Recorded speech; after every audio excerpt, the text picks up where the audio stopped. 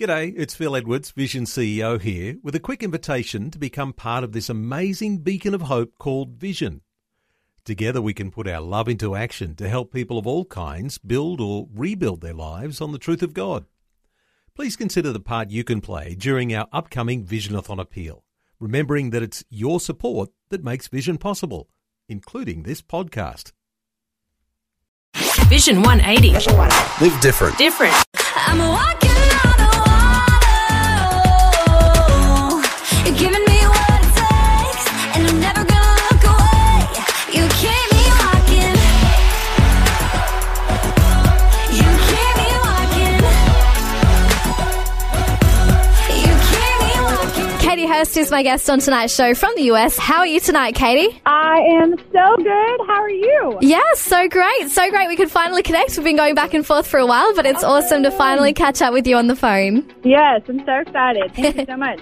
So tell us a little bit about yourself. Like, you're pretty new to Christian radio, not to Christian music, but to the radio side of things you are. So tell us more about Katie Hurst. Yeah, no, well, I'm a brand new artist. I've been making music for only about a year. So, Really? pretty new to everything. Yeah.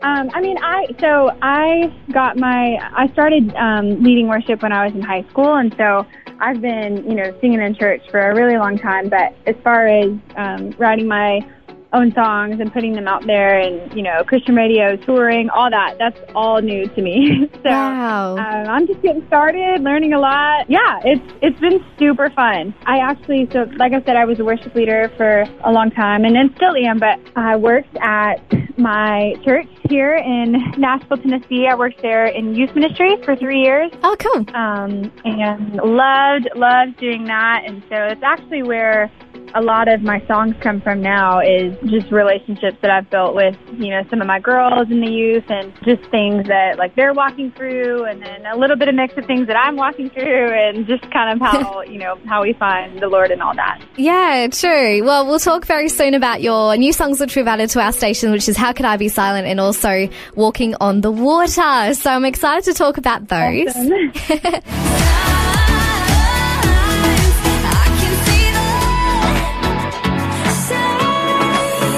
So tell us more about your personal testimony. I read a lot on the internet that you struggled with stage fright. So how did you overcome that? Because that's a big thing.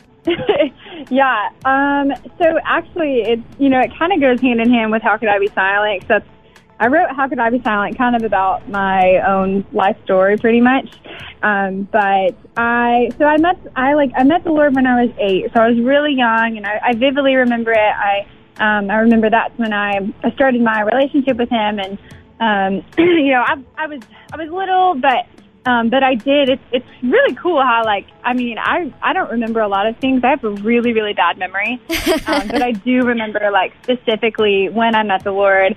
I was 8. I was in my school classroom, and I raised my hand as a little third grader and just asked my teacher. And I went to a Christian school at this time, and I just asked her, hey, I want to know the Lord. Can you pray with me? Oh, wow. Awesome. But once I got to